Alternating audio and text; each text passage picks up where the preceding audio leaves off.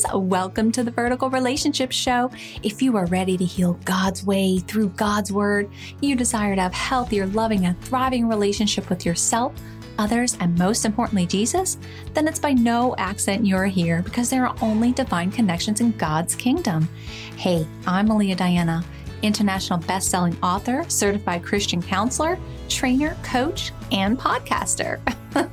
Yes, I'm all faith-based. I believe a vertical relationship with Jesus changes everything. This is about a personal relationship, a vertical one, not a religion.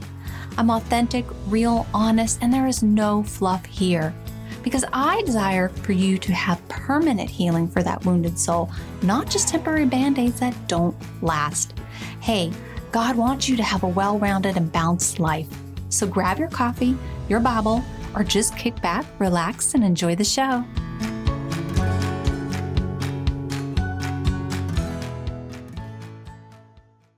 Hey friends, welcome back to the Vertical Relationship Show with me, your host, Malia. Okay, y'all, we are going to talk about unforgiveness. Before we jump in, I just want to let you know quickly that I do still have my free faith ebook, The Balanced Life with God. It's 4 vital areas of life that need healing with God. This is on my website. Go grab it. It's right there on the home page. I change these often. With that being said, you're probably going to want to go ahead and grab it before I don't have it anymore. Okay? All right. So what is unforgiveness? Oh, y'all, if we are unwilling or unable to forgive someone who hurt, betray, or cause us intense pain, pretty much unforgiveness in a nutshell. And I know it hurts. It's not fun when somebody really hurts you. You know, you're probably asking, well, why should I forgive that when that person double-crossed me, or they cheated on me, they left me, they turned their back on me, they lashed out on me? The list is endless, right? But what does God say about forgiveness?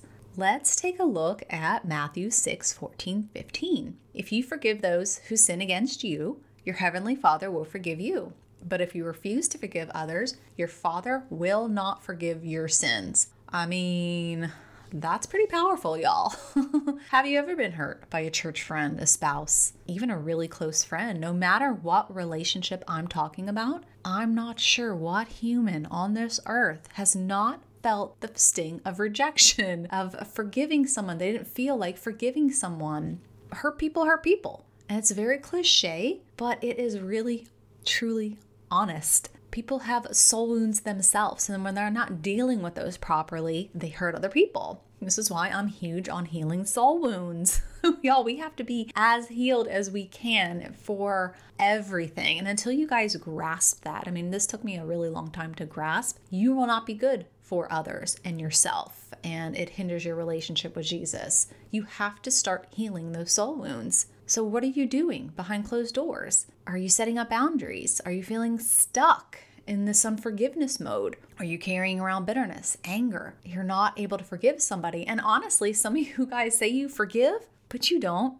And when somebody mentions their name, there's a stirring that's going on there. That means you have not forgiven that person as much as you want to say it. Y'all, forgiveness takes time, okay? You're not going to be like, oh yeah, I forgive somebody and everything's perfectly fine.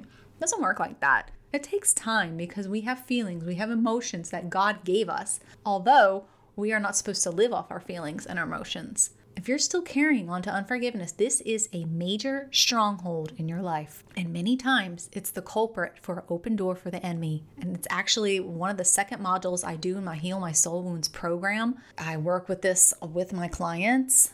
Holding onto our emotional baggage just hurts us, and it has a dripping effect on other innocent people. And I'm not sure about you. I don't want to live in unforgiveness because that just holds on to so many other things that come along with it. So what do I mean by that? Well, then bitterness comes along. Your bitterness turns into resentment. Resentment turns into anger. You maybe even hold in that grudge. So when you hold on to these things, okay, it takes a root in your soul. We can play the offense over and over in our minds until we want retaliation. We want to bite back. Y'all, 2 wrongs do not make a right. No.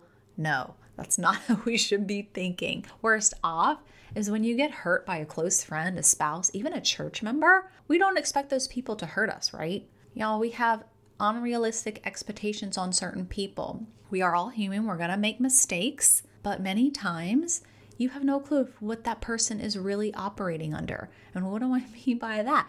Well, unless you have a keen sense of discernment, you are really close to the Lord, it can be easily missed. That person could be operating under a demonic influence themselves. In fact, I can tell you that some people I was very close to, God told me I can no longer be close to these people. He told me that they're still operating in evil. And unfortunately, many people open the doors when they go seek other videos, coaches, and all that stuff. And y'all, there's amazing people out there, but who you're connecting with, what kind of anointing that person has. And when God is advancing you to another level, many of those people can't come because that will hinder your growth and your maturity. We have unrealistic expectations on people who are just as broken as we are. We expect perfectionism in others, but let's take a look at self. I am here to challenge you. I thought provoke, and I want to get you thinking. Reflection time is huge if you want to grow and mature in Christ. Unforgiveness is the single most popular poison that the enemy uses against God's people and is one of the deadliest poisons a person can take spiritually. It causes mental depression, social anxiety, health problems. I mean, the list is endless what happens. When we grieve the spirit of unforgiveness, we lose the ability to hear God's voice, think clearly, and follow worldly ways. We hold on to the things that don't serve us and wonder why we don't have any peace and have anxiety. We lose sleep. We push people away. We get frustrated because we can't control the other person. Ooh, control, right? We want to play God and think we know what's best for that person. In reality, y'all, this is God's job. Okay? Forgive that person, let it go, and move on. He asks us to forgive easily and lay it down. Colossians 3:13-15. Be gentle and ready to forgive. Never hold grudges.